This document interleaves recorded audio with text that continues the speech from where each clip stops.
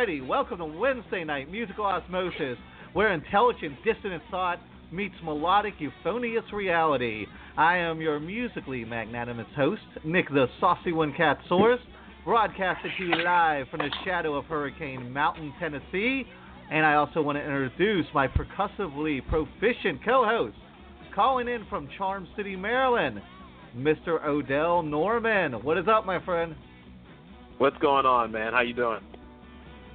I am stressed out. It has been a very stressful day. What started my downward spiral is I write for a news site called If You Only News. And My dad looks at my articles sometimes. He has a Facebook page, but it's under a fake name. He uses like his grandfather's last name so nobody can find him. And he's only got like 30 people on there. It's just relatives, so he could see their pictures and stuff of family. Mm-hmm. And he never posts, but I guess something I wrote pissed him off, so he cut and pasted part of one of my articles, and he didn't say it was for me. He just said, I just read this article. This came from an article I read. And he put the post in there, you know, that he copied from my article, like one paragraph. And then he wrote like 3 paragraphs, totally ripping me an asshole, like a new asshole. Just saying how horrible what I was saying wasn't, you know, not the actual writing form, but the content of it.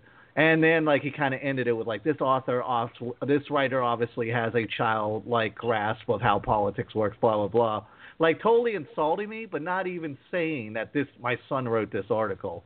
So it was like doubly insulting. So how'd you like to start your day off like that?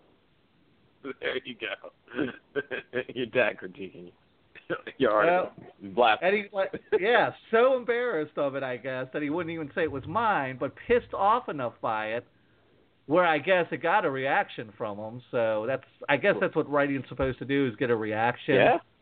You know what I'm saying? Yeah. But there you go. That's what it is. So walking back there in the... Go ahead, good. No, I mean, it's a reaction. That's what you want. I mean... I just thought it was funny he didn't mention me. But anyways, I'm not going to go into my daddy issues here on Musical Osmosis. I'll say that for the Sunday show. Lurking back there in the shadows is our awesome producer that keeps the ship afloat even when I'm screwing up left and right, Dee the Maven Domestic. What is up, Dee? Mwahaha. Yeah, side note, before we go on, your dad actually used Facebook? Only I know. Chastise me, only to chide me. I knew I would don't think see I've ever seen him use Facebook. He's never That's used so it. crazy. He never posted anything, but he posted this because I guess he knew it would come across my feed. There you go. But he didn't tag me in it, and he tried to do it, and like it was very passive aggressive. Like instead of confronting me face to face, because he doesn't like getting into these conversations with me anymore. Yeah, but it's or maybe it's because I have fun. Right. All right. So this Sunday, we have got a couple of really cool people. We, for anybody who somehow missed our show with the producer and one of the actors from SLC Punk 2, we are having another actor from SLC Punk 2 who is going to be on Sunday, Ms. Jenny Jaffe, who was my favorite character, Emo Shelley. She's everyone's favorite character. Isn't she everyone's favorite new character? I would hope so. She was awesome. And she also runs UROC, which is a really, really cool site that You Are Okay. With Project you're right. I don't know why. Okay. Yeah, it spells You Rock, which is really cool. Anyway, helping kids who have, you know, issues and hurt and things like that. And that's going to be really cool Sunday. And then we're also going to have what's been, probably about a year in the making. We're trying to. He was the first person I ever tried to book because I saw him on Bill Maher. And I was like, I've got to get this guy. And it was right, like the first couple months we started doing the show. And, well, I'll let you announce them, and then I'll tell a little backstory. Yeah. I cannot wait. We are going to have Former mayor of Braddock, Pennsylvania, also known as the Still mayor of Rust. Oh, still there. My bad. Also known as Mayor of Rust, Mr. John Fetterman, who is the first mayor I ever saw with tattoos. And I think wow. Yeah, John is awesome, dude. Yeah. I can't wait. I think it's going to be super cool. Since 2005, he has ran a city that's much like the city I grew up in, McKeesport, Pennsylvania. It's a depressed steel mill town, very poor population, a lot of obstacles, a lot of struggles politically and economically in that area. Massive decrease in population as everybody fled those parts of the country after the mill shut down, because the mills employed a great deal many people in McKeesport and in Braddock, where he's mayor. And he was on Bill Maher, and this was about 3 years ago. I saw him on Bill Maher, and there was a Republican guy sitting next to him, and they were talking about different policies to try to fix the economy. And the Republican, I don't even remember who he was, some senator or something. The Republican guy was like, "Oh, well, I mean, you're the mayor of a city of a bunch of scumbags and losers." And he looked right at him. And he was like, "You know what? Why don't we step outside, and then you can tell me what a loser my citizens of my town are." And that guy shut up. His face got beat red, and he shut the hell up. Not that I. It was an epic moment on Bill Maher. No, but it was really, really nice. I thought it was really nice to see somebody totally and completely shut down and put in their place. I loved it. So, yeah, he's going to be on Sunday. Then next Friday we're going to have our buddy Rob Kersaint is going to play some trivia with us. Haven't played trivia with him in a while. I'm definitely looking forward to that. Then we're going to have Sean Whalen's coming on Kettle of Fish. I can pretty much guarantee if you're under the age of 60, you've seen him at least twice in some kind of movie. And our buddy Caleb Sinan is coming back on the show. Super duper excited. He's got some new stuff with Comedy Central and the mobile app coming up. I don't even know. I can't wait to hear him tell us about it. We're going to have Mormazine coming on. We're going to have Ben Stewart from Songhammer is going to play some trivia with us. We've got comedian Chris Mohan coming on. We've got Steve Trash, possibly the world's only upcycling magician. He's going to be on. We're going to have ventriloquist Christine Barger, and we are going to have our 100th episode, which, oh, my God, Saucy, who do we have for our 100th episode? We've got William Sanderson from Deadwood, True Blood, New Heart. We've got John Lear from being one of my favorite people on the planet, but also the Geico Caveman, Quick Draw, 10 items or less. Plus, he's been, he's done guest spots in a million other shows. Howard TV. Yep, Howard TV, of course. We've got Rachel from Season 3 of King of the Nerds. And I'm still trying to get that very special guest. I'm still negotiating stuff. Also, end of April, it's official. I have booked Tom Kiefer from Cinderella. So I'm not sure exactly the logistics. Mm-hmm. But, shake me all night. I love that metal, cool. like, don't know what you got until it's gone. Yes, so if you're under the age of 50, you've probably heard it either on, everybody's heard it. I mean, come on, really. Who hasn't heard Cinderella? Yeah, this is going to be super awesome. And, of course, we, since our 100th episode is coming up, and we are moving a lot of our stuff over to Libsyn, please make sure you check out our Facebook page, facebook.com/musical osmosis, and you will be able to find the link for our new Libsyn page, or we are also on the Libsyn app, hopefully on Spotify soon enough. And we, of course, are doing our super-duper celeb Kettle of Fish giveaway. Go to kettleoffish.com, go to facebook.com/KOF show and click on the giveaway tab. It's super easy. You can do it every single day. And we've got an autographed poster, autographed T-shirt, autographed picture from True Blood. We've got a kettle, of course, fishy things, of course, more fishy things. There's going to be candy in there. We've got comedy CDs, a DVD. I mean, we've actually got so many much. of our guests. I didn't expect that much stuff. I didn't either. So everything will not fit in the kettle, but we will include the kettle because it is kettle of fish. And then one of the other things that I had ordered, because I'd say, well, no, I don't know if 90%, probably like 60-70% of the items in the prize are actually from our former guests. Many of which are very, very well-known folks, and a lot of it's signed.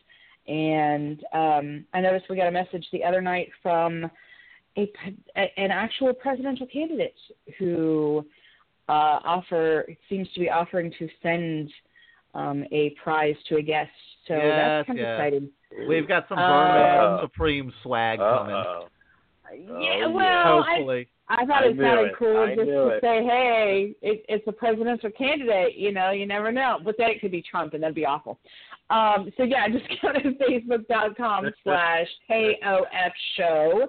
Click the giveaway tab. It's super duper easy, and I promise I will not sell your email to Donald Trump's people. And just remember, if Donald Trump sent us a bucket of shit, it would be great, and we're going to love it, and it would be the best shit we ever got. Okay, we got like 8 minutes to rock this segment out. This is something I wanted to talk about on air. I found this site that has the 10 most controversial censored songs, and I'm assuming they're rock songs. They're more like radio songs. I know there's a lot of like Venom and Slayer and stuff that's probably been banned, but this is just mainstream stuff. So let's go through these real quick, and I can get some feedback from you, Odell. Number 10, of course, Kick Out the Jams by MC5. Now, I remember when this happened, not when it happened, but I remember what happened with Kick Out the Jams. They said the word motherfucker on the record. That was a huge deal. They made a follow-up that was censored. Most record stores wouldn't carry the uncensored version because that was a big deal in the late 60s. It was actually 1969. That was a big deal. However, the department store, Hudson's, which was a chain store back then, went as far to not carry the censored version, not carry the uncensored version, not carry MC5. They stopped carrying anything released by Elektra Records. That's taking it a little bit too far, right? So, to retaliate, the band took out a full-page ad in the Ann Arbor, which is where their headquarters was, that said, fuck Hudson's. Full-page ad that said, fuck Hudson's department store. And then Elektra dropped them after that, and that was the end of MC5. That destroyed their career.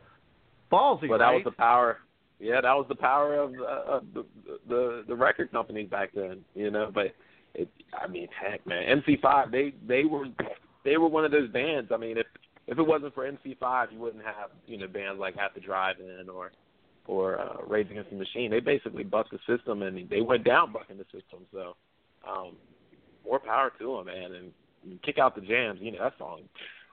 You can put that on anywhere, and that's one of the most intense songs I've ever heard in my life. Yeah, if you don't shake your ass when that song comes on, you're dead inside. Yeah. You are a soulless robot. Yeah. All righty. Next, we'll just touch on this real quick. Lucy in the Sky with Diamonds by the Beatles. Of course, we all know why. LSD. BBC Bando. No surprises there. But, I actually have seen the picture. And it really, it looks like a cute little crayon drawing, that his son did. And it's just a little girl, and she's flying around with a bunch of little blue things in the sky. Yeah, but years later, John Lennon admitted that it was about drugs. I know. So, okay, next, My Generation by The Who. I guess where their stuttering sounded somewhat nefarious. And they said fade away, and they took that as them trying to covertly say F you, say the F word. Yeah. God, people were ridiculous back then. People were ridiculous. I guess the takeaway is people have always been ridiculous. It makes me wonder, like, in the dark ages, even back then, right, if you played certain type of music, like orchestra music in a certain key, it was seen as a devil's key. And if you played symphony music in a certain key, it was seen as evil. So this isn't new, right? It's always been going on. That's why people like Beethoven and those cats, when they did it, a lot of times they were bucking the system when they wrote music. Because, I mean, if you look at some of their writings, a lot of it, you know, and it's funny because I've been listening when I put one of my daughters down. She listens to classical music, so one of the DJs he actually played a song from Beethoven the other night, and basically it was about it was spoofing. I forgot what it was spoofing, but he even mocked it. He mocked it to the point where he brought he had dogs barking on the actual song. So when they knew what they were talking about in the song, even though there was no words to it or anything, but they got it, which is amazing to me. I'm like, man, how do you buck the system? But, you know, give a big S without any words, but they knew. They knew. All right, let's hit number 7, Eve of Destruction. We all remember the anti-war song, We're on the Eve of Destruction. Now, this sounds like this comes straight out of the Ted Cruz campaign. There's a line in there that says, if you're old enough to kill but not old enough for voting. And, of course, the voting age back then was 21. And they said that this line was aiding the enemy, was aiding the Vietnamese, the North Vietnamese. This line, or was it South? Who was the enemy in that? North or South? Wasn't it North Vietnamese was our enemy? Yes. Yeah, South, no. No, I'm thinking of Korea. I guess it was the Vietnamese, North and South Korea. Okay, yeah, it was the Vietnamese. Yeah. Completely. So they said that they were aiding the enemy. So that's something that could come out of Ted Cruz's camp now, right? Yeah. That kind of logic. That sounds you know that. We got Alex on the line. Goodness. I'll tear through these real quick. Lola by the Kinks. You know, la la la la la la. Believe it or not, that song wasn't banned because it was talking about a transvestite. It was banned in the BBC because it uses a line about Coca-Cola, and they were against product placement. So I thought that was kind of bizarre. Okay. We got Tom Petty. You don't know how it feels. Of course, he talked about passing a joint, and that made people crazy, and they banned that. This is one that really is bizarre to me. So Dire Straits had a song, and this song came out, Money for Nothing. When did that come out, Adele? Like 86, 87, something like that? Mid-80s, 85, 86, yeah. That was around the Friday night video times. Yeah, I remember staying up late, and that video was always on Friday night videos. And I pulled up the lyrics, and I couldn't pull up the actual lyrics in Google Play. They have where you can pull up lyrics there. They had it censored, so I had to pull it up somewhere else. But there's lyrics, and I remember I would have office jobs, and this would come on the radio, and nobody thought anything of it. Nobody but then they would thought not, anything of it. They wouldn't let you play Eminem for the exact same reason. And the line goes, the little faggot with the earring and the makeup, yeah, buddy, that's his own hair. That little faggot owns a jet airplane. That little faggot, he's a millionaire. Now, Eminem got scrutinized and just torn apart for using that word. And Dire Straits used it, and it was never an issue until 2011 when the Canadian Broadcasting Council deemed it unsuitable for airplay. So they had been playing that song 30 years, and then all of a sudden, 2011, it became wrong to play that song. And, how does that happen? And the thing was, it was one of those songs that they would play it on the radio, and you would hear it. I'm like, is he saying what I think he's saying? And because a lot of they didn't catch. I don't know if they didn't catch it or they just were like, hey, this song is so, catchy. Well, I've brought it up in my work before, like when I used to work in offices and they wouldn't let me play my music. You can't play that. That music's offensive. And I'm like, listen to this song. Listen to what they're saying. Oh, well, it was the 80s. And I just felt like that was like when your 80-year-old grandfather drops the N-bomb and you go, oh, well, he's 80 years old. He's from a different time. He's 80. Yeah, and you give him a pass. I kind of felt like Dire Straits was getting that same pass. And now here we are 30 years later. Now people are outraged by it from 30 years ago. Like they care. Yeah, I'm sure they've made their money. Okay, God Save the Queen by Sex Pistols, self-explanatory. Let's Spend a Night Together. They went on Ed Sullivan, which was the show back then. I mean, you couldn't make it without going through Ed.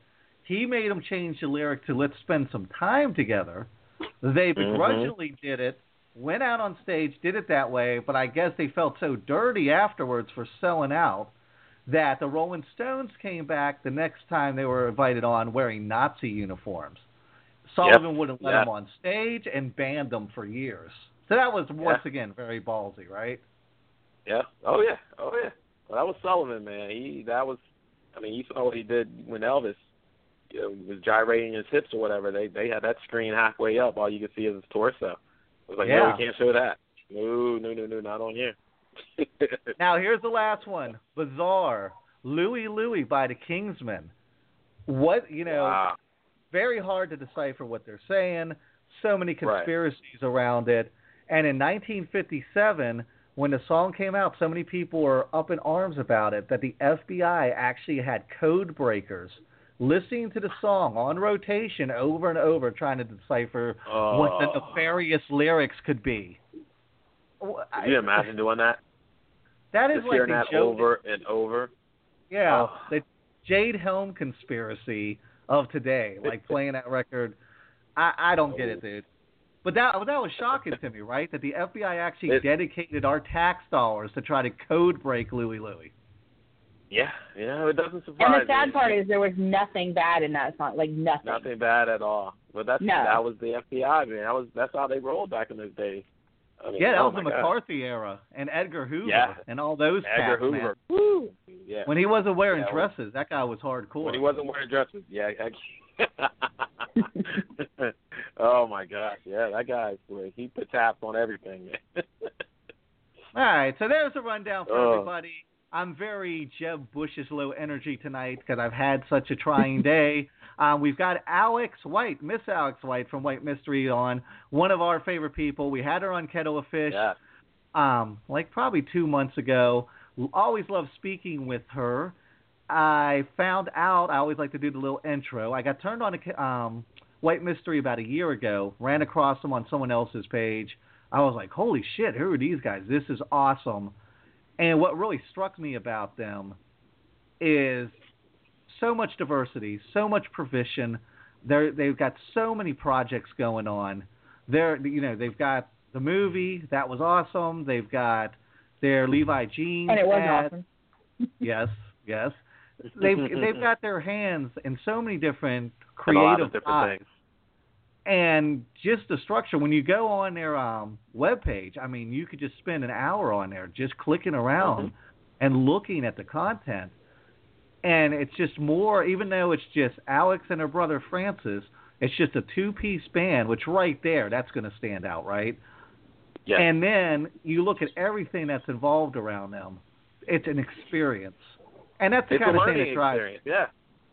It's awesome. Yeah, that's what I tell people. Like when I posted it that we were doing, I put to all you DIY rockers, man, musicians, check out this interview, check out this band. Do it because everything is like you said, everything's an experience, everything's a story. Even their tour in Japan, they came back with a story on what to do, where to go, who to play with, all the way down. So anybody that's planning to do an overseas trip, especially to Japan, because it's a little bit different than touring in Europe, you get that. You can go right here and see that firsthand. And it's a fun story, right? It's not like a story like when King Diamond puts out a concept album about strangling his grandmother. It's actually a story you want to hear. Yeah. All right, let's get Alex in here. Miss Alex, hello. Greetings. How are you? I am rather melancholy today, but I know that you're going to cheer me up because you're always so full of energy and so full of good vibes. Thank you. I was zoning out just listening to you guys and all the accolades you're giving us. And after a really hard day, sometimes it's really gratifying to hear your successes discussed amongst hosts as astute as all of you. Yes, fire away, man. I mean, we could prop each other up. No pressure, but my emotional health this evening is all dependent on how charming you are. So, fire away. All right. I want to start with this. I went back and listened to the Kettle of Fish episode we did with you because I don't want to repeat myself. I know anybody who does a lot of interviews has to get tired of answering the same shit over and over. But this is one thing I noticed, and I hit on this when I was introducing you guys. You got your webpage. It's like BuzzFeed. You can go on there and click around forever and go down the white mystery, rabbit hole. So much content. You're business savvy. You're media savvy. And I'm looking at these bands that are successful and comedians that are successful today, and they really know how to tap into social media. And I feel like 20 years ago, you could be a complete asshole, and if you had talent, you could get by, even if you had no business acumen. But today, I feel like you've got to have business savvy. You have to have social media awareness. Like, is that just as important, do you feel like, as talent now? Or do you still have to have that talent as kind of the foundation before you move forward in any creative endeavor? Well, there's still a lot of talentless people who do make it pretty far, business savvy, unsavvy people who still succeed. So let's just put that out there first. But I think that when the real key, whether you're super creative or you're a great business person, put that all aside, because a lot of people have varying degrees of, understanding how to market themselves or not understanding how to market themselves. The real key to success is having a strong vision. And, there's artists out there who might not have gone to business school, but have such a strong vision that they're able to magnetize the right people and the right ingredients to succeed as well. So I think that for any DIY musician out there who might be like, oh, well, I didn't go to business school, it's just, how am I ever going to make it? I would say put that aside and really, really focus on a strong vision, and that will carry you. In our case, it's like I went to school for entrepreneurship. That's a passion for me, and that's helped lift us to where we are. But there's a lot of talented people out there who will still be able to succeed with a really strong vision that can magnetize people to get on board with them. What social media, do you feel like it makes it easier for a DIY band now because they can connect so easily with like-minded folks?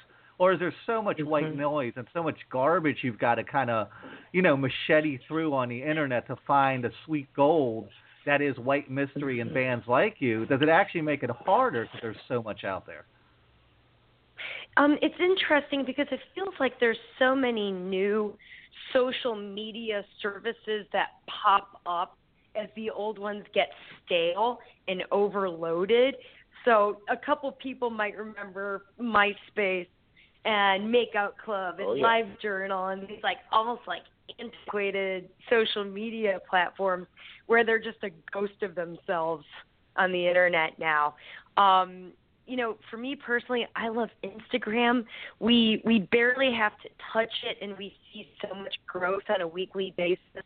Where Facebook, it's like, we might have 12,000 fans, which sounds impressive, but it's kind of a slow growth for us, where Instagram seems like it's really popping off, and people are using that as a platform of discovery where you use hashtags and you can click something like we like to use, which is Ginger Army. We're redheads, and we've kind of owned this hashtag called Ginger Army, and other people kind of get on board with that. And what I was just going to say though is, we have a bevy of interns now, and they're coming to me and they're saying, you got to try Snapchat. You got to try it. And, I'm 31, so I'm not super old by some standards, but I guess I'm old enough that I totally don't get it and need to actually learn about what Snapchat is. And maybe that sounds lame to some people tuning in right now who have been doing it for a long time, but I've been very Instagram obsessed, and now I have to learn this new social media. And I think with every step and with, the little evolutionary picture that shows all of the little social media platforms like the Cro-Magnon to the modern day Homo sapien, you know what I mean? Right. I think that there will always be platforms of discovery, and they just evolve over time. Oh, yeah. I mean, Periscope's the hot new thing now, and we tried to use that a little bit when we were on the road last summer. And it just seems like as soon as you get a handle on that, then bam, something else is coming out. Something else comes out, yeah. Mhm. It's exciting, you know. It's like it makes life more interesting, right? But maybe also a little more complicated. Yeah. Mhm. Do you like the challenge of things being complicated, or are you really easygoing and you just want everything to like really flow organically? Well, I mean, I'm a people person, right? So I'm extroverted. I love interacting with people. I'm not afraid to do it. And the social media platforms open up a whole, you know, amazing channel for me to communicate with new people. And I'm super, super thankful for that. Where, for instance, on Instagram, Chicago Music Exchange, which is a really big music shop here in Chicago, started carrying the White Mystery Fuzz pedal, this guitar pedal that we manufacture. And it was really cool. Yeah, it's really, really awesome. They're like made in Chicago. It's like a really deep, loud guitar tone that you can achieve with this pedal. And we teamed up with this great company called Daredevil Pedals who manufactures them. And it's just this whole cool project. So Chicago Music Exchange carries them. And, of course, they have a totally not separate, but like a market or audience of followers who go beyond the reaches of White Mystery. You know, like guitar collectors and stuff like that. Mm-hmm. So someone sees this. Hello? Oh, we dropped her. We lost her. Try to get her back. Oh. Yeah, absolutely. Okay, but to expand on that. Points there, man. Yeah. Yeah, to kind of expand on that, I mean, the social media, bam, it's back. I mean, it's as soon as like I said, we did Periscope over the summer, and I was sending stuff out to John Lear because John Lear kind of turned me on to Periscope, and I was like, well, I'm going to Periscope, and then I'm going to Periscope stuff and include John Lear in it, and it didn't. The signal was spotty, the site's new, so it was kind of hard to get a consistent signal. And then as soon as you learn that, now it's Snapchat. But when I first heard of Snapchat, it was like a nudity thing, right? Like, 3 seconds, I'll show my breasts and it'll be gone from the internet, scrubbed from the internet forever. Little do they know. But, it's like I just mastered Instagram. I'm like finally getting Instagram. And, you know, fortunately. Hey, sorry about that. Hey. I was mid-story. I hope you didn't miss me. All good. Yeah, let's jump back in there, though. I was just going to say that basically Instagram connected us with this redheaded supermodel dude who's now like a big fan of our band. And I'm not sure that I would have been able to connect with someone without the power of social media. Yeah, that's it. Nice. And I was like Nick and I were talking about, the good thing with you, like you said, you have a bevy of interns working under you. So you're getting those young people that know this stuff. Like I just told Nick, I was like, man, I just mastered Instagram. Like every time they put something, they added new colors. Okay, great. I can put my kids' pictures in this style now and stuff. Mm-hmm. And then all of a sudden, there's younger kids that that I deal with, and they're like, oh man, Snapchat or this and that. I'm like, okay.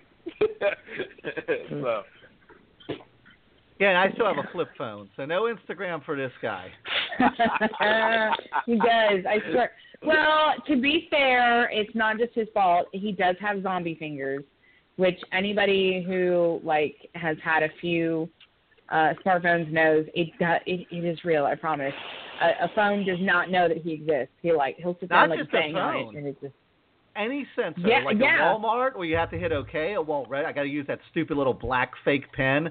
And then, when I go to the bathroom, I try to wash my hands. So I have to use my elbows because when I use my fingers, it won't set off the sensor.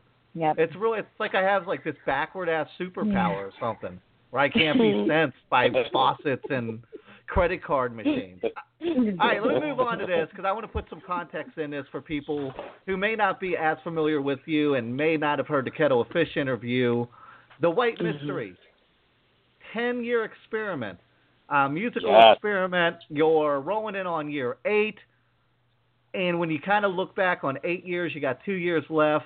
What have you learned? Has the experiment has been a success? Have you proven your hypotheses or what you set out to do? It'll give us a little context of what the White Mystery experience is and if it's worked out for you guys. Right. Well, White Mystery was founded on April 20th, 2008, as an agreement between my brother and me to see whether dedicating our lives and souls to rock and roll would prove to be a success over the course of 10 years. And now we're 8 years into it. It's the year 2016.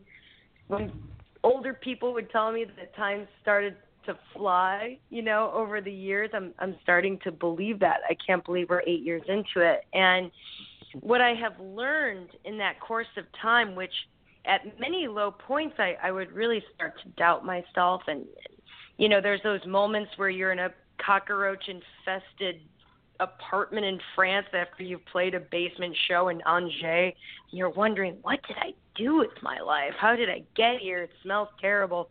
I'm so hungry and I'm so cold.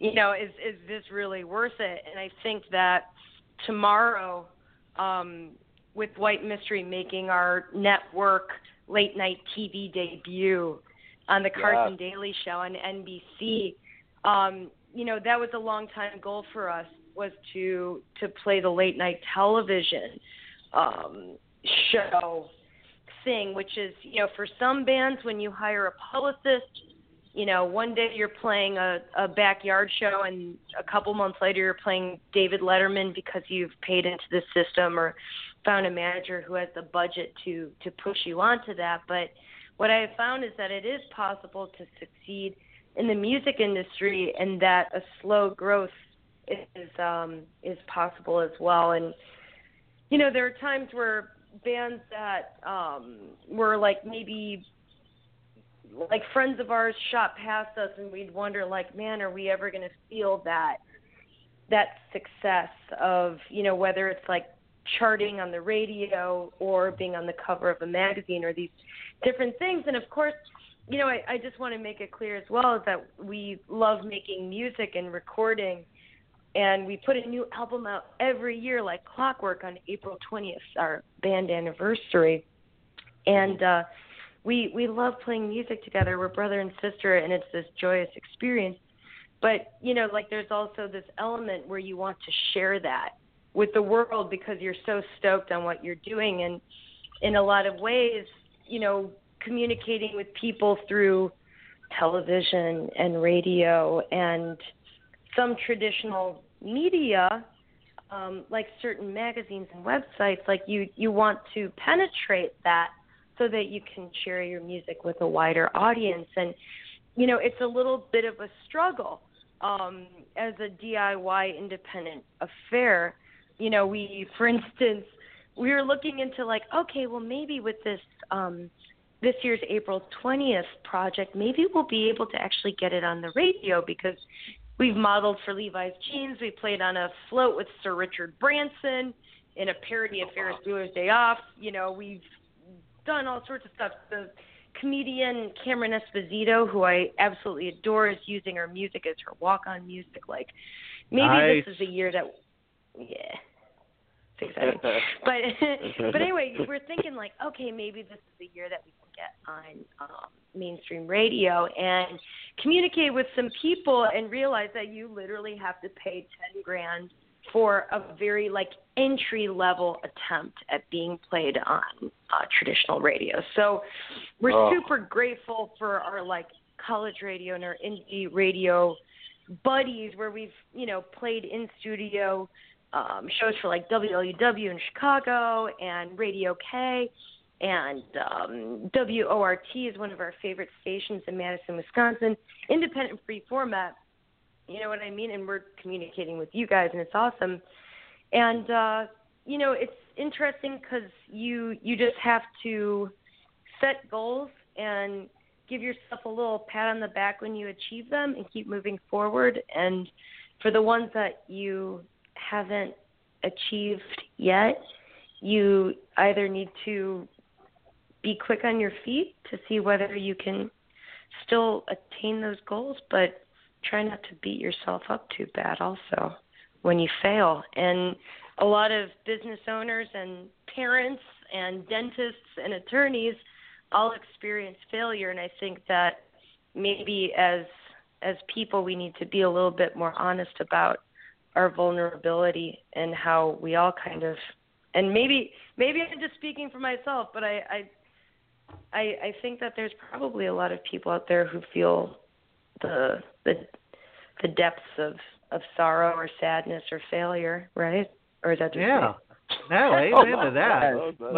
Yeah. But that's an interesting point. Let me ask you this then. Are you, because you could do it two ways, right? You could kind of be like, we're so awesome, and you said earlier, I want to share my music, and you can be really hyped on the band, or you can kind of be OCD about things like I am, where it's like, okay, I did this, now what's the next thing?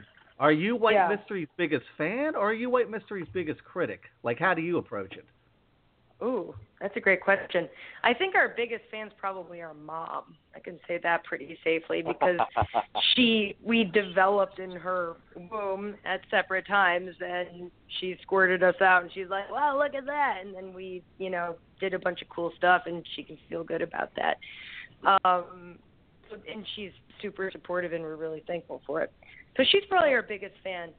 I'm not sure if I'm our biggest critic, though. I guess I'm our biggest work beast, and I just kind of keep my head down and try to just grind until my work is done. And I do look at everything with a discerning eye in terms of font usage and how we present ourselves and what does this mean and how can this be misinterpreted. I'm always thinking okay, for our French fans or Japanese fans, do they understand what stoked means? Should I be using the word excited so that I can more widely communicate our message with people? So I'm more critically thinking, but I wouldn't say that I look at what I did and I'm like, oh man, I'm so dumb. Well, actually, I do say that. I do say I'm so dumb. Sometimes when I'm walking my dog, I'm like, God, I'm so dumb. But at the same time, when I hold a new record in my hands and I see that all of these different moving parts have come together into this gorgeous experience, real, tangible thing. Or when we put the movie out, if I had told my younger self, you're going to produce a feature-length film one day and sell out movie theaters as a musician, not even a trained film person, but as a person who's passionate about what I do. And I'm a little bit of a jack of all trades, master of none. I like to try new things, and, we have the fuzz pedal, and we've got the film, and now all this other stuff. It's exciting. But I'm really excited to be on NBC tomorrow for the Carson Daly Show, and it's tomorrow night in Chicago. I'm in Central Time, and it's 12:30 here, 12:30 a.m. So it's technically April 1st because the clock strikes midnight sort of thing. But it's tomorrow night, to make a long story short. And I don't know where we're going to watch it yet. Well, it's pre-recorded, and I don't want to give any spoilers, but you guys did perform at the Troubadour, and I mean, that's a theater with so much history. You've got Elton John, kind of broke his bones there, the Eagles, Fleetwood Mac, Van Morrison, my God. What does it feel like standing? Yeah, the list, the giant list. What does it feel like standing in all that history? Is it intimidating? Is it surreal? Is it overwhelming? I mean, it was exciting, the lights were beautiful, the sound was great, it's a beautiful room. We really for this show, because it's not like a studio audience, you're actually drawing an audience of your own. We basically went through our Rolodexes collectively and invited every single person, fan, friend, and relation we could think of in Los Angeles and San Diego and invited them. So, my feeling is I'm aware of the history, I'm aware of the Doors and Janis Joplin and Cheech and Chong and all those people being discovered on the stage. But my feeling was I'm on the stage and I'm looking out right before our set and I recognized every single face looking back at me. That's great. Hundreds of people.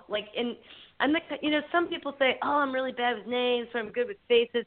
I remember people's faces and names like a bear trap. It's a really easy thing for me where I'm like, hey, it's my friend Becky Chernoff from Detroit. She moved here to L.A. and she's a vintage Mercedes dealer and that kind of thing. And I see her, and I look next to her, and it's Peter Huxwell, and he's from Detroit too. I wonder if they know each other. I'm going to introduce them after the show. And just going like from left to right, like a panorama, and being like, that's my Uncle Michael Lynn. He's no longer married to my aunt, but he's still a really big fan of our band, and I'm so thankful he's here. And it was just like kind of emotional to experience that and see all of these eyes looking back at us and smiling faces. You know what I mean? It was just did it put you more at ease? I think it definitely put me more at ease. And I think that what's super, super cool, and maybe you guys will feel this when you watch us tomorrow, because we've chatted before and I've revealed my soul to you basically today, which may or may not have been a good idea, but I think you understand. It's always a good idea. Trust me.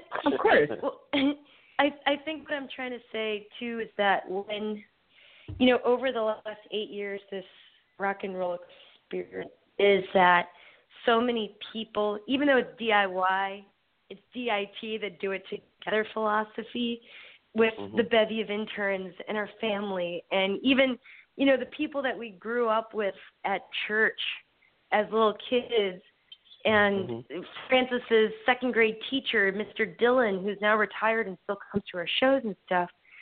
I think that what's really cool, and definitely our goal in trying to be as positive as possible, is to be able to share that feeling of success with that community of people who have helped us so much. And I think that when people turn on their TV tomorrow and they see us and how we've been like working our tails off and trying to be as honest and positive and true as possible to our mission, they're going to be like, wow, I hope that other people watch it and they do feel responsible for that success as well, because I think that we can all own it and feel good about it. Well, let me jump in and kind of deconstruct here then, because it definitely sounds like you guys are on an amazing journey. Then what brings Alex White down? What discourages you? Because it sounds like you've got so much love, so much positivity surrounding you. I can't imagine you ever being bummed or discouraged. Uh-oh, we lost her again. Yep, I got it. What Alex was saying earlier, too, I kind of wanted to comment on, Odell, and you can chime in on this because I'm sure you remember this. I used to throw a lot of shows. I used to do a lot of different projects, and people would come up to me like Sand Jam. That was a huge endeavor, right? Like 20 bands, 20 DJs, 3 days on the beach. I had so many different balls in the air, and people would come up to me and be like, dude, like this is like the show of your life. This is a huge deal. Aren't you having a good time? And I was kind of always like, I'll have a good time in retrospect. Like, I'm taking all these pictures. Yeah, I'll have a good time in my memories. Like, I could never have a good time, no matter the show. I mean, I'd be on stage and I'd be in the moment, but I could never really exhale and have a good time until after the fact, till it was over. Then I could look back and go, wow, I had a good time.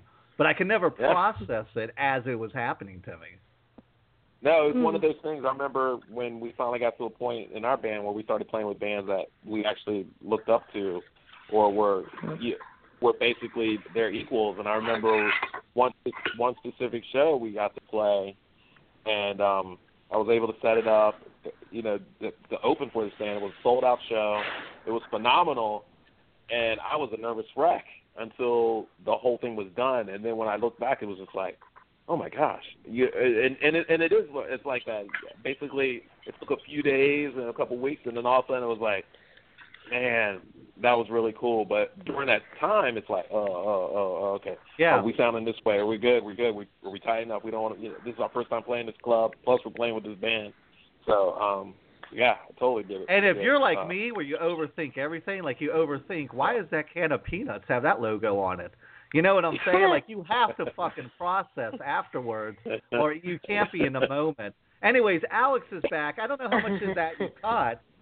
It's so interesting. The peanut logo? No, before we lost you. Everybody knows about the peanut logo. But so much positivity, so much love, so much creativity. What kind of sadens you? What kind of discourages you? Is there anything at this point that bums you out, or are you just full throttle positivity?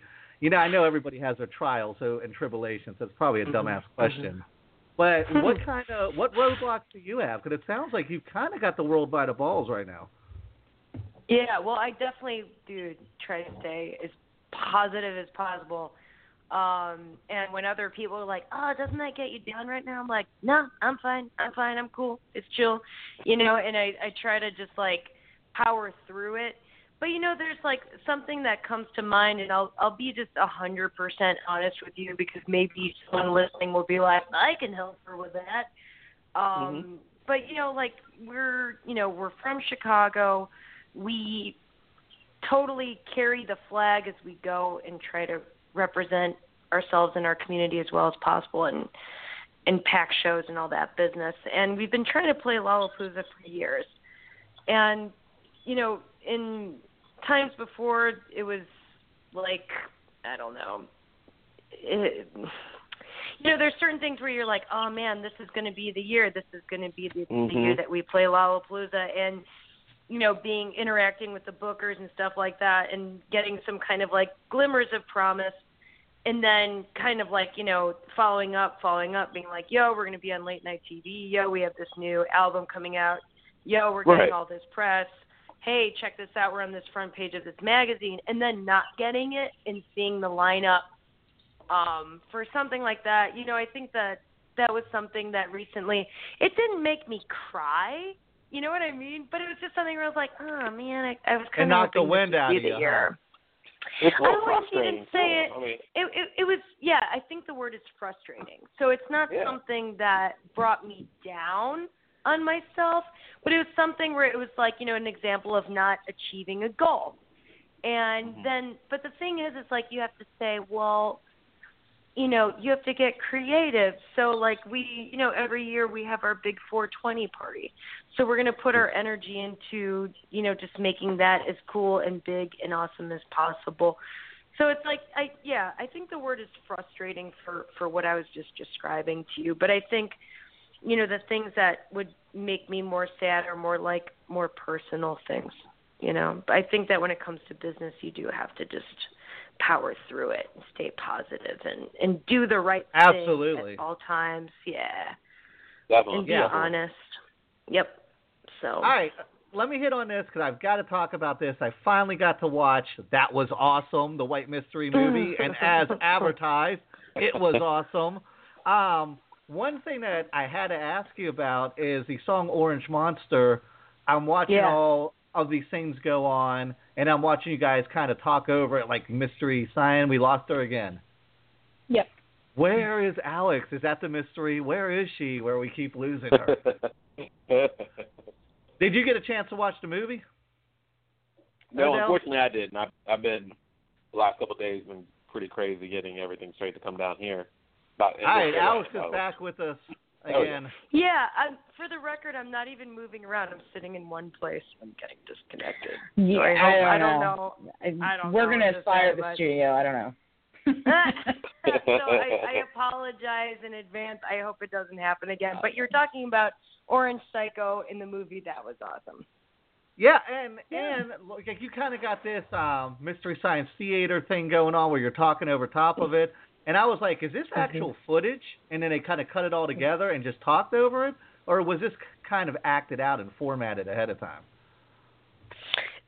I'm really happy you brought that up because that particular part of the White Mystery movie That Was Awesome is one of my favorite, because it's so funny.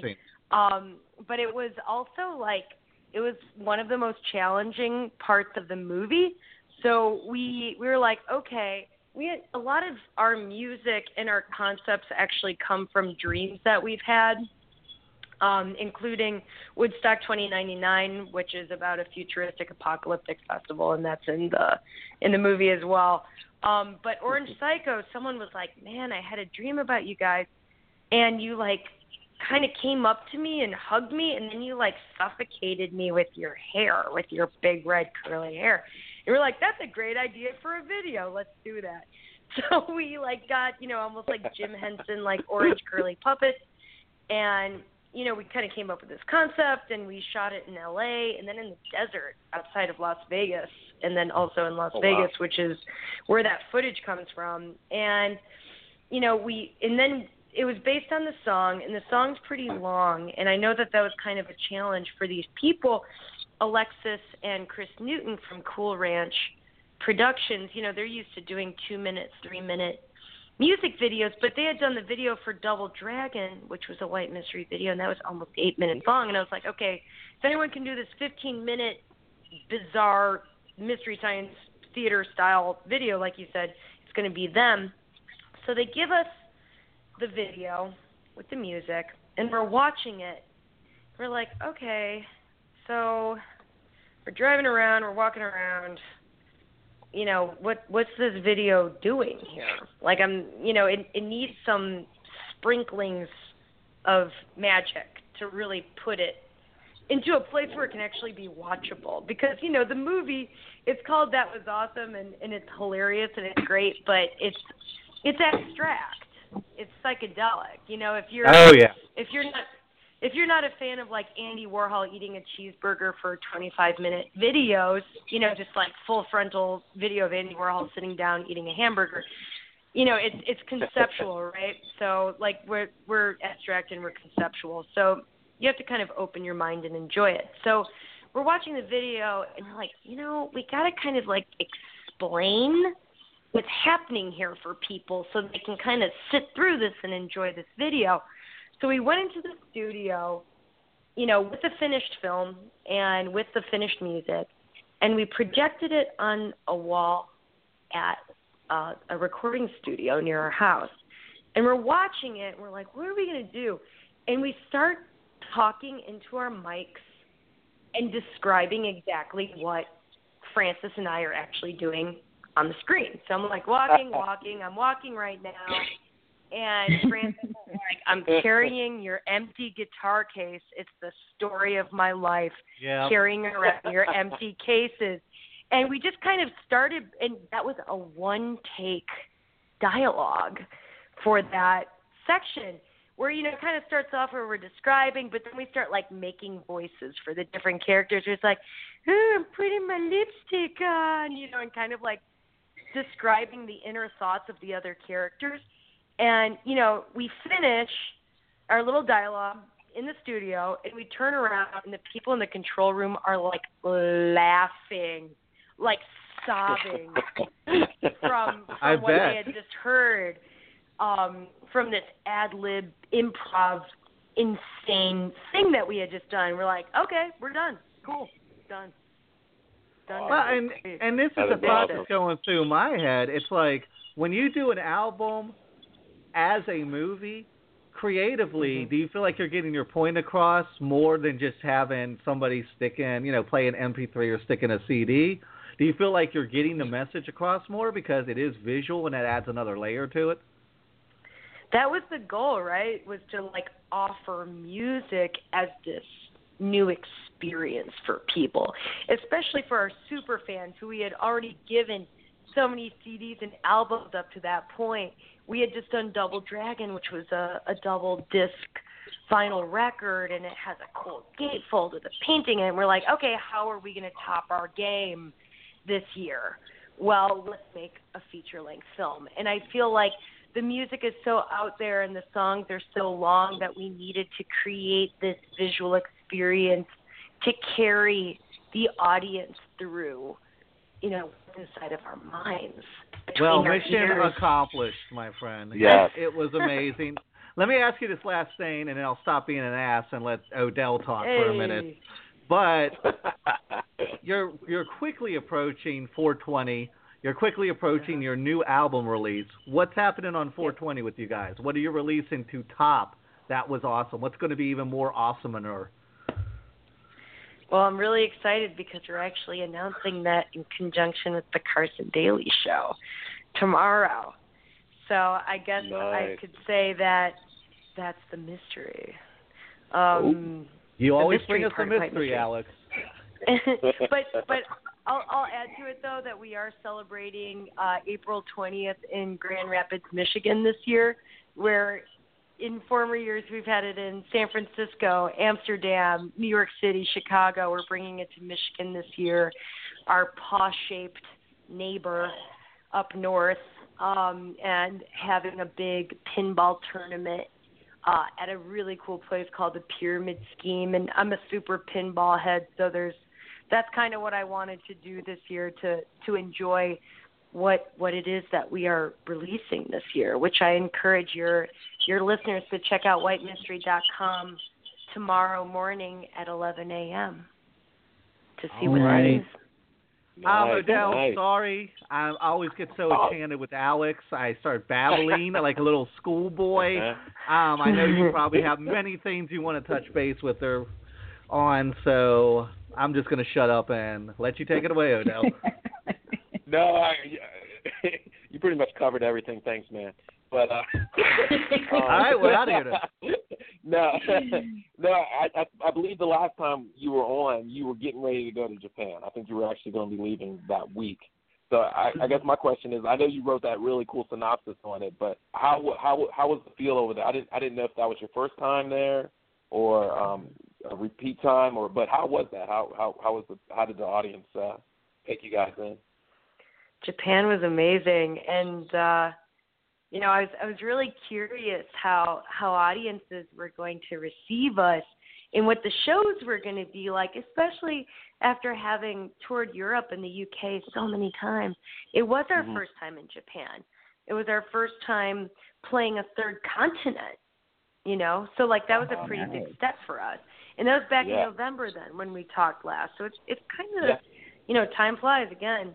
And, rolling up to a city like Hiroshima and wondering, okay, what are the rock and roll audiences going? How are they going to react to this red curly haired, barbarian size rock and roll band with Chicago accents, rolling up over there and playing our version of rock and roll, and it was just the most amazing reception from the other bands. These promoters who put on our shows must have been thinking to themselves, okay, I need to put the best band in Kyoto on the show, the best bands in Tokyo, the best bands in Osaka, Nagoya, Fukuoka, the list goes. We played 7 shows in 7 days, all the way from the west coast to the east coast of Japan. We traveled the entire country and took their bullet train from show to show. And it was an awesome way to travel, taking the train. It was so sweet and so smooth and so punctual and so fast that if you, taped what was happening outside your window, it looked like a time-lapse video, like on your iPhone, like a super fast video. And one of the coolest parts, of course, of touring Japan were the people that we met. And everyone was just so good at their instrument.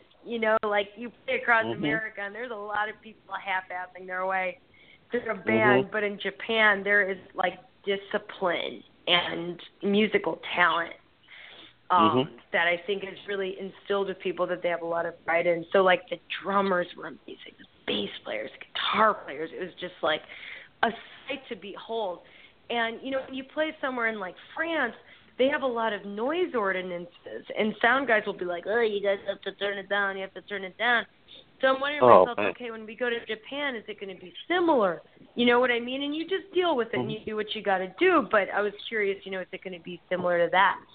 These shows were like bonkers, off the chain, people like flying across the room, dancing, like pulsating sound, smoking cigarettes inside, like shit show. And this is a podcast system. I'll just say the S. Yeah. Say whatever the hell you want. Cool. We don't give a shit. Okay, cool.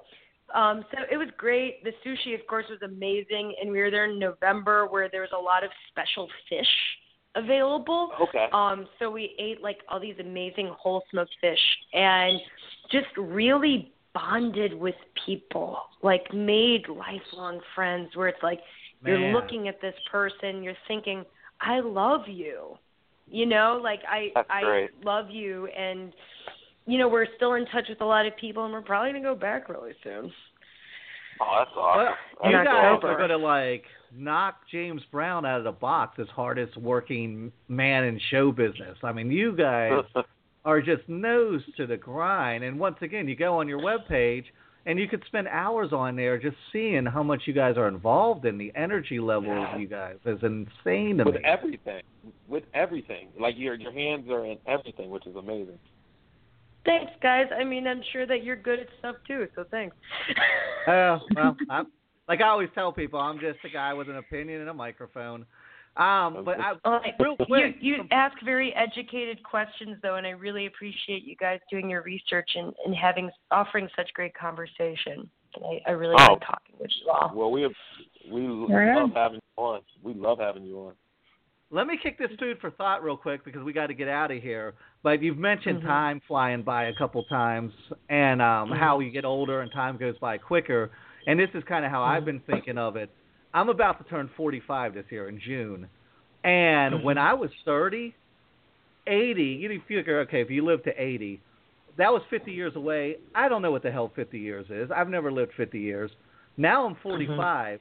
I've got 40 years of memory. So all I have to do is just do everything that I remember, and I'm dead.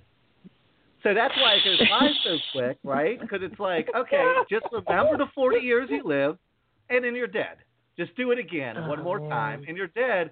Whereas you're 30, so you don't know what 50 years is. You can't. It's an abstraction to you, right? You don't know what 50 years is going to be.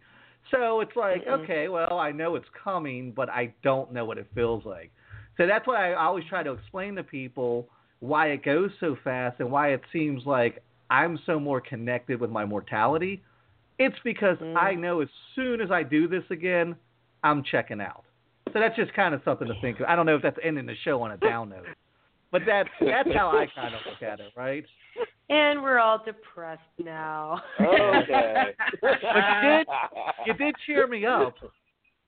Speaking with you did put me in a better mood. So mission accomplished. Yeah, and I feel better too. And I've been working all day and taking a forced break to talk with you all, and also put a lot of things in perspective. Where I'm like, okay, maybe I am doing an okay job being acknowledged by these super intellectual hosts of this amazing program.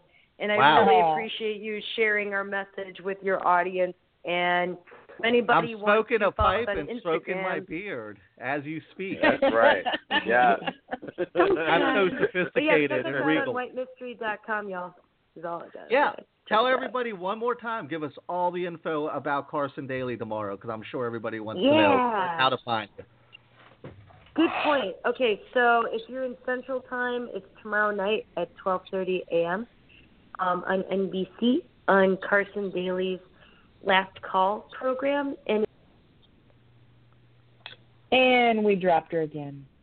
Oh. Okay, I don't think we have time to get her back.